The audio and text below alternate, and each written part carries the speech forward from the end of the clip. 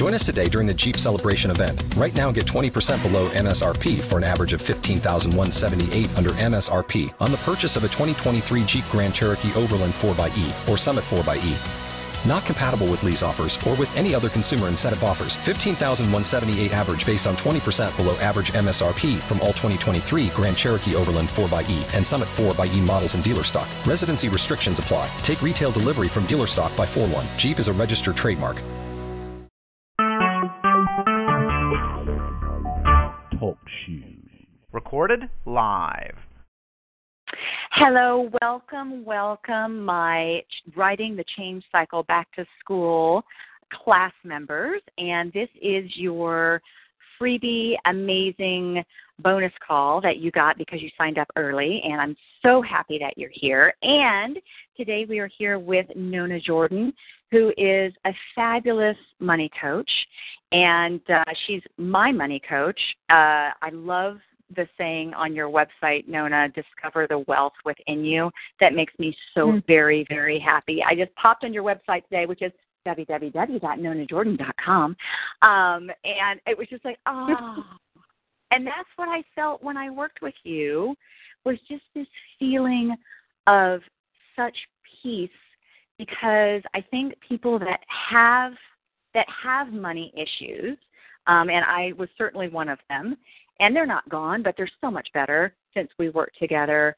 I think that we have this shame about money, about not taking care of our money in the way that we know we probably should, and we can't quite get there, and you never think to ask for help. I didn't know a money coach existed until I met you. So can you say a little bit more about that? Is that kind of where your clients come to you, and what is the impetus for them calling you generally?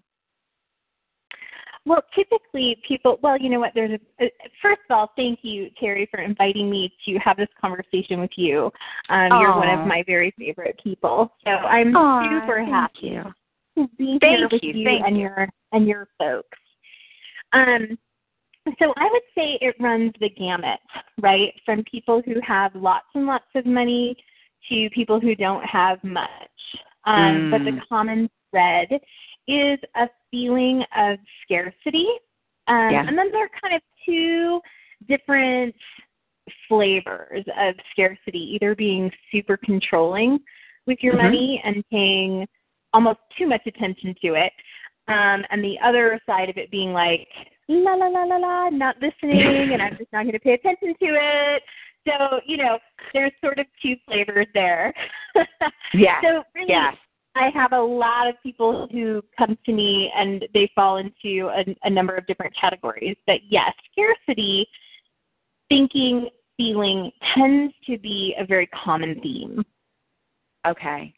And do you find that, and this is a loaded question because I already know the answer to it, but do you find that people who come to you with scarcity issues on money, when you kind of clean that stuff up, does their scarcity issues in the rest of their life tend to sort of go away as well? No. Well, it depends. It depends on how aware you are of it.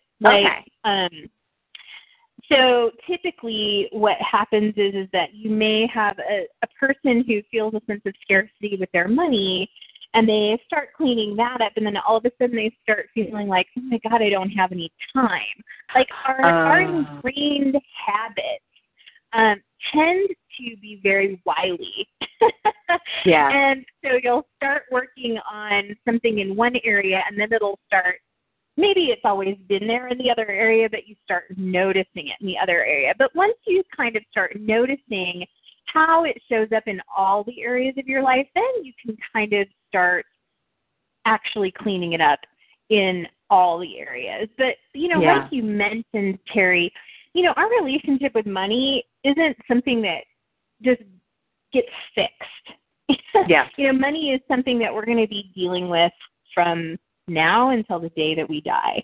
And so it really behooves us to have the kind of relationship with our money that we do with, say, our bodies. Like, This is mine to work with in this lifetime, and therefore I'm going to tend it as well as I can. Mm-hmm. Yeah, I love that, and you're right. It doesn't go away, because I know that since we worked together, I had a strange thing happen though, because even though I don't struggle with money anymore, and the thing that I have found since we worked together is the shame that I had around money is greatly reduced, and it's just I think of it just as energy now, and that's something that you taught me. And the more when I go to pay my bills, which used to feel incredibly heavy, the more when I go do that now, I say to myself, I'm going to go love my money for a little while. I'm going to go show my money a little love. And it feels so much lighter. So even though the old habit is to think about money as this big monster with teeth and claws and jaws and whatnot, it doesn't feel that way anymore. It feels, it's not something that I super enjoy doing, but it doesn't feel so heavy. So I can totally speak to that. It's not fixed, because it's this relationship that's a very long-term relationship, but it sure feels lighter. Oh, and isn't that just wonderful? Really, and that's the whole point, right, is to feel good, to be at peace with how you are managing and approaching your money, because everybody is going to do it a little bit differently. There's no one perfect way, even as much as, maybe Dave Ramsey or, other financial experts that we see in the media might present to us like there's one way to do it and this is how it has to be done. And that's just not the case, right? Everybody's going to have a different way that they approach money. Yes, absolutely. And strangely enough, all of those money managers, I would read them and it would just feel worse. Like I was like, oh God, I'll never get there. I can't possibly get there, because I think that, and I love you to speak to this a little bit, because I know it was so powerful when we worked together was you approach it from a completely different point of view. It's not how do I organize this, this slippery quantity. It's really from an energetic perspective. So can you speak to that a little bit? Yeah, absolutely. I think that the thing that's most important is what you alluded to earlier, which is this idea that we want to approach money with love. Money is a choice that we all collectively make, right? It's instead of carrying chickens and rocks in our back pocket for exchange, or chicken and beets, or whatever it is that we might want to exchange, we all at some point in the past decided, okay, we're going to use this representation of nature to exchange value. Right. Yeah. And so from that perspective, it is energy, right? Because trees, plants, fruits, gold, wood, anything that we use is just, it's a form of energy. And so basically, even our output, right, what we put out in the world is just, it's an expression of our energy. And so when you start to look at it like that, I think, one, it takes some of the personalization out of it. And two, I think it makes it easier to have a relationship with it that feels a lot more peaceful. I believe that the how you do it is completely aligned with personal preference and how you operate.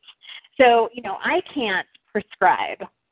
I don't look at my work as being prescriptive as much as instructive. Like, how are you going to work with it in your own life the way that it shows up for you? But that's all based on what are your thoughts about it, what are your feelings about it, and how can you come into a relationship with those two things for yourself that's going to feel really good. Yeah.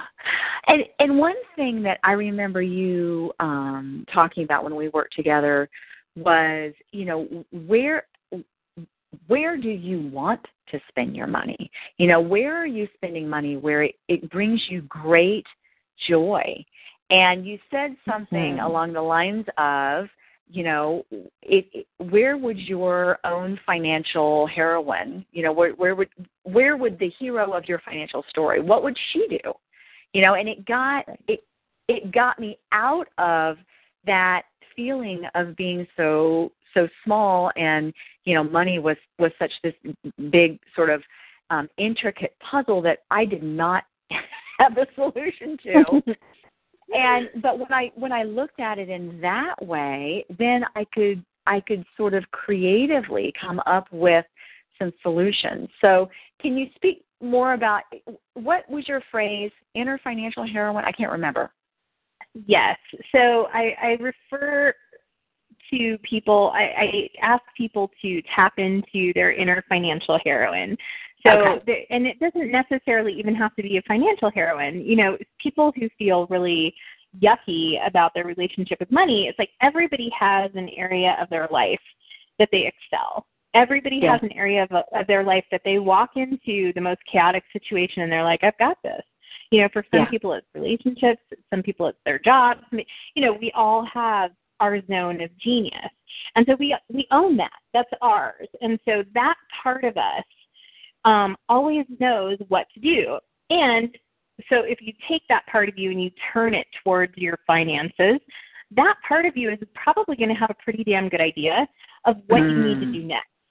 Right. The other thing about that I would add to, because part of that is also understanding that when we spend and how we earn, it's really important to align that with your values and priorities. And I think that's also what you're speaking to when you're talking about how you spend your money.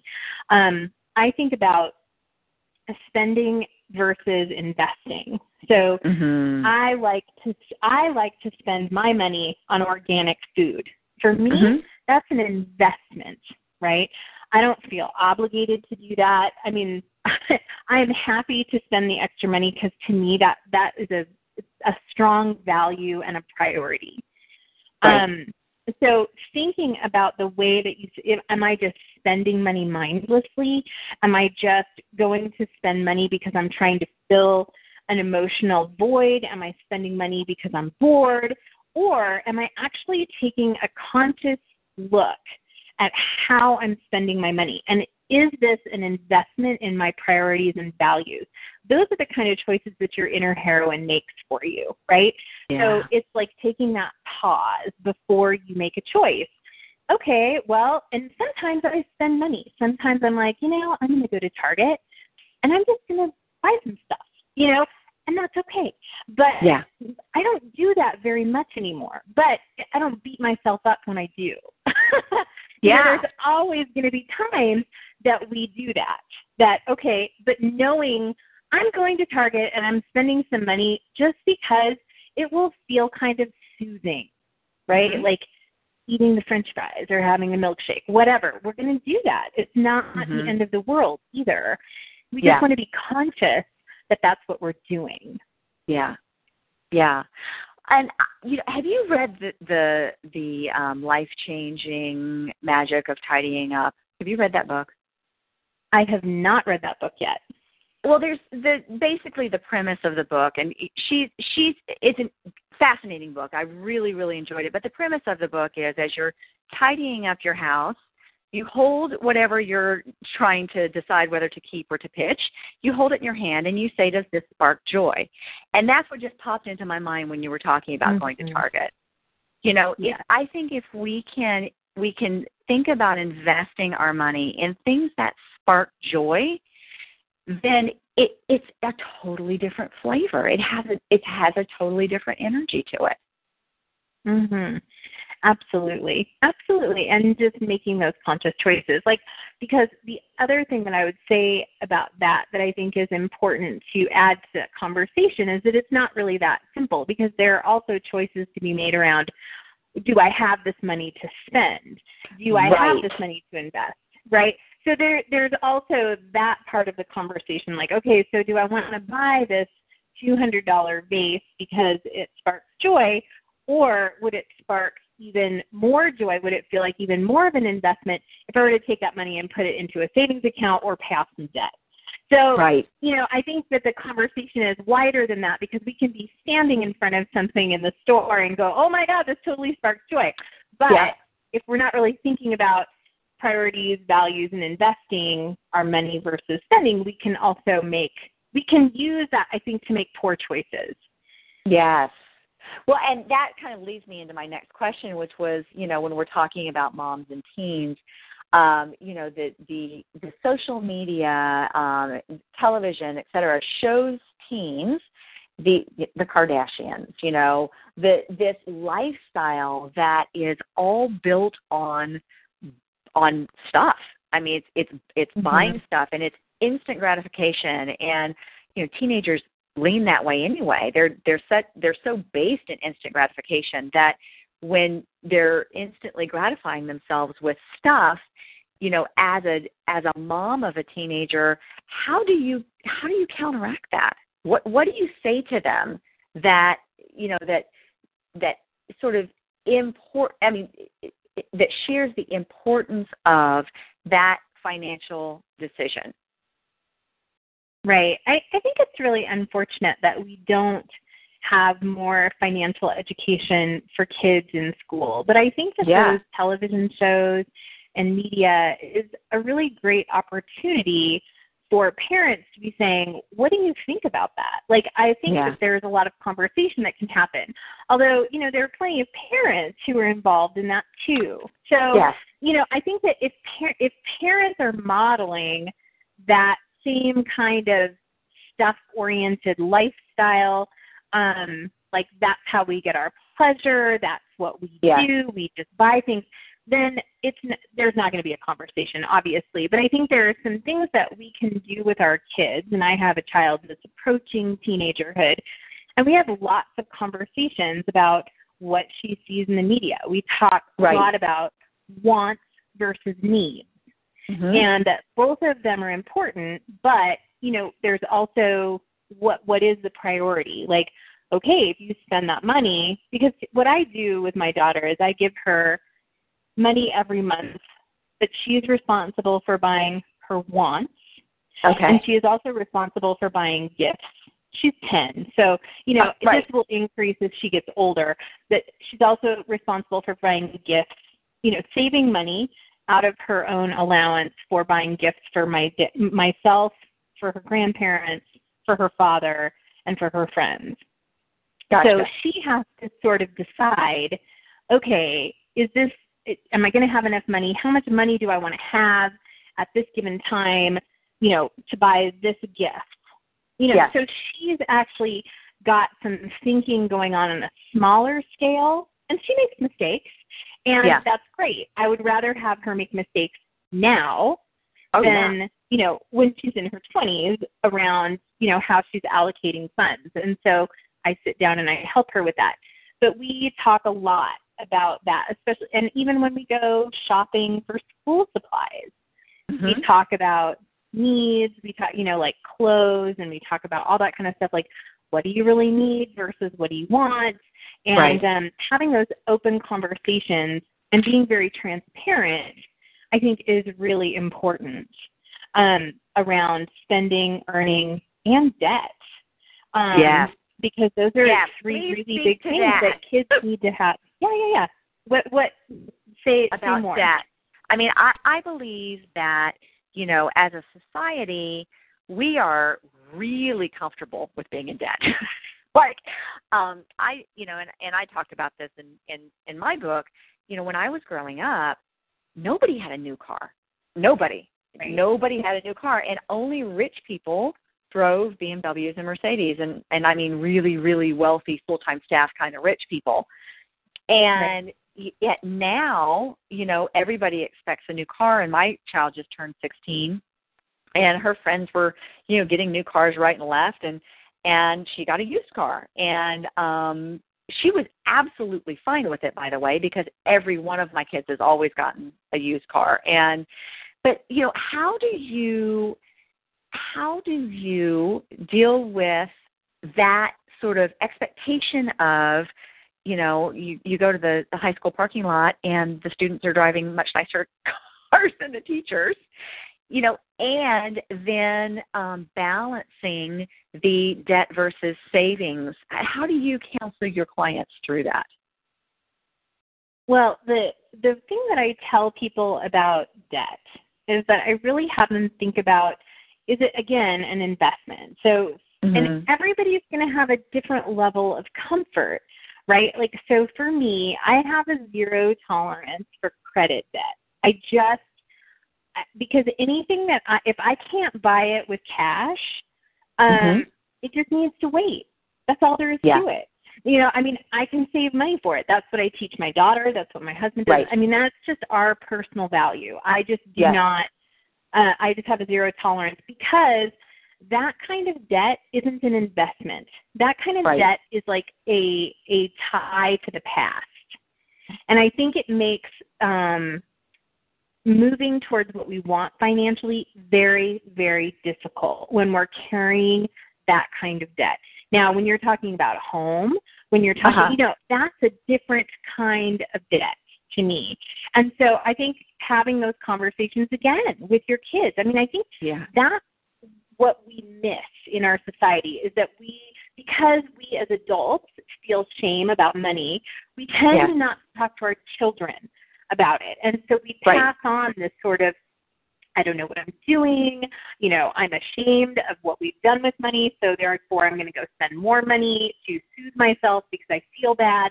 And then we don't talk to our kids about it, right? And then we don't have honest conversations. We're not being honest with ourselves, nor are we being honest with our children. And we're perpetuating these cycles of really financial irresponsibility in many ways. I think on a global scale, in our economy, we are also doing the same thing.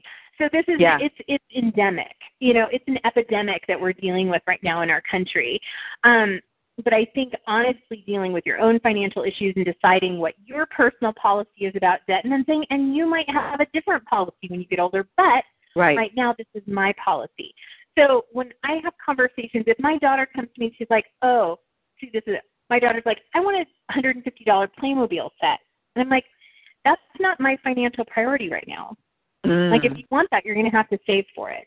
So I don't give her everything she wants, nor do I ever tell her we don't have the money for it, because you know what? It's not true. Right. It's just not my financial priority in this moment. So right there, it's like I can say no to her without engendering a feeling of scarcity. Right? Interesting. I love that. Yeah, because it's true. If what she wanted was, in fact, my financial priority, I could find the money. We all know that, right? Especially at our level of income, and probably the level of income of your people, right? Yes. It's about financial priorities. It's not about not having the money. Yes. So that's not a financial priority for me right now. So that's the word you use. That's not a financial priority for us right now, or for me right now. I'm trying to get, something for my people to sort of carry in their hip pocket when their kid comes to them and they start feeling like an ATM because, can I have $20? Can I have $20? Can I have $20? To sort of bring it down to some language that they can tuck in the back of their brain, that they can bring out constantly, consistently, and I love your idea of the debt being a tie to the past. I've never heard anyone say that before, Nona. That really resonated with me. Debt is a tie to the past, because it's so true. And can you say a little bit more about that? Sure. Well, usually when we buy things on a credit card, it's a consumable, right? It's something that's consumable, or we forget that we bought it. When we buy a house and we have a mortgage, we're investing in a structure that's going to house our family, right? We can see it, we can touch it, we are improving it, we are, maybe not, maybe we're destroying it, who knows? But it is something that it's tangible. Usually when we're buying things on credit, it's just garbage. Yeah. Typically. It's just like, oh, let's go out to dinner. Oh, let's do, it's not, at least for me, I know that was true. And when I sat down, and I am a big fan of okay, money, like I will sit down and I will have meditations with money. And that, it was like, that's why credit debt feels so crappy to me personally, because it is typically things that are mindlessly, like it's mindless purchases, or it's dinners out, or it's, you know, whatever. That's what my debt tended to be, like little piddly stuff that didn't amount to an investment in something that brought me joy. Let's use that word because you used that earlier. It wasn't that, right? And so for me, you know, now don't get me wrong, we do use credit cards because we have miles, but it's always something that I've already budgeted for. You know, it's like, okay, well, I'm going to put this purchase, like right now we're in the middle of a move. So it's like, okay, well, I'm buying all this stuff, so I'm going to put it on this particular card, but I've got the money, so that I'm going to pay it off at the end of the month. Right. So we still use and that's vastly different than putting something on a credit card and paying it off sometime. Exactly, or paying the minimum payment, which is just like sucking the life force out of you one tiny drip at a time, right? Right. Yeah. And so that's a tough thing as well, right? Is getting, and I think if we understand and we really get how difficult it is to get out of that cycle. And I speak about this from personal experience, you know, because I have twice in my life gotten out of pretty significant amounts of credit debt that felt awful. It was really terrible and very difficult, right? Because there are choices, again, that have to be made with the money you have, because typically you're using all the money you have plus you're using credit. You know, that's usually how it ends up going for people. And so it's tremendously difficult to get out of that cycle. It can feel very deprived. And I remember sitting down and talking with Clara about it, being like, this is really hard, but right now I'm really focused on paying off this debt. So we're not going to be doing these things because right now the financial priority is paying this off. And what that did is it helped me remember that this wasn't about scarcity, that there is more than enough money. And I would look at how much money I was going to have once I paid the debt off. Because the ridiculous thing was it was like half of the money that we brought in on any given month was going to service debt, which was insane. Like, what? So, you know, it was, a very short period of time, but having those conversations with Clara, it's like, we made some financial decisions that now we need to go ahead and pay this off. And so she understood what was going on when I was like, right now that's not the financial priority. We're spending our money here. So what else could we do without money that will be just as fun? I love that. So for parents, I had one parent that sent in a question that I loved it because I could feel the energetic drain that this question had for her. And basically what she said was she grew up in a family of scarcity, very, very little money, and she didn't want her daughter to ever feel like that. So she feels like she's probably gone completely the other direction because her daughter has no concept of money, of spending money, of saving money. She doesn't have a concept of it. So is there something that you could tell her to start, perhaps start something with her daughter, start a communication around money that brings it, because it sounds like your family has a real team effort, a team approach to money, and that's how my family is as well. I mean, we have kind of a team approach to everything. Like, we're all in this together, guys. It's not me saying no to you. It's me saying, gosh, this doesn't work for us, like as a team. So can you give a little bit of language around that perhaps this mom and other moms could use with their teenagers? Well, the two things that come to mind right away, and obviously not knowing the ins and outs of the situation is one. Sure. I'm guessing that this mother is perpetuating her own feeling of scarcity by continuously giving to her daughter. Yeah. I'm guessing. Yeah. So, she's probably feeling like she's constantly not maybe having enough. I could be wrong, but like she's just having to give because she wants to like create this bubble around her daughter. Yes, bubble of safety. Yes, and I did the same thing. So I think we could just talk about me. Yes, that is right on. Yeah. See, okay, so perfect. So the first thing is to, again, understand your own, like, wow, how am I perpetuating this same level of scarcity for myself? Because the thing is that, one, you're not really doing your children any favors, right? Your daughter or our daughters or our children are going to grow up, and if they have no concept of earning, spending, saving, investing, that is actually, I think, really irresponsible of us as parents. Yeah. Because then these people go out, and guess what's going to happen? She's going to have no idea how to do any of that, and then she's going to be like, what happened? Like, why isn't there an endless supply of money? And then guess what? She's going to keep going back to mom. Right. So really, it's like, okay, you know what? It's time for her. It's just time for her to learn about this. But I think the key first is for the mom to do some money healing.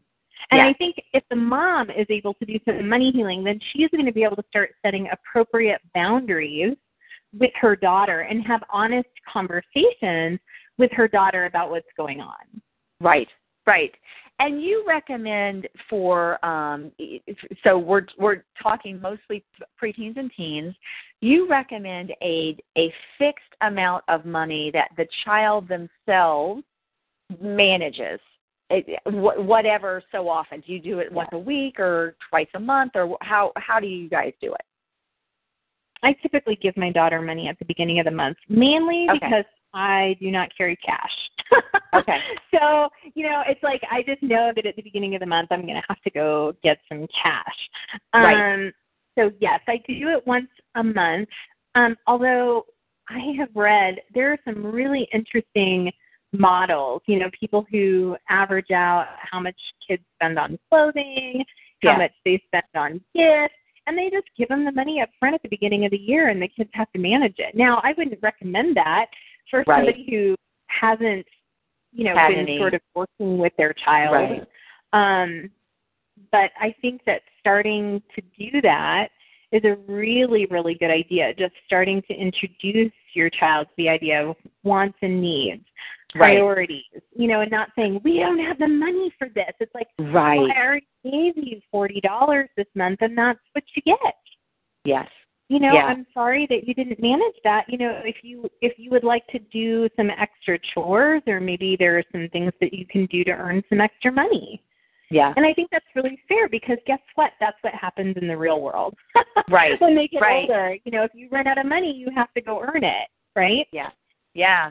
So and I think that we really have to get this through our skull as parents, because I think many of us who are in our 40s in particular, who maybe grew up in households with parents who are Depression era, or who had Depression era grandparents, really have to understand that we don't do our children any favors by giving them everything that they want.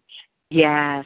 Yes, and I wholeheartedly agree with that. And we have a rule in our house that, we used to have a family business that they could start work at 14, so they could start earning their own money at 14.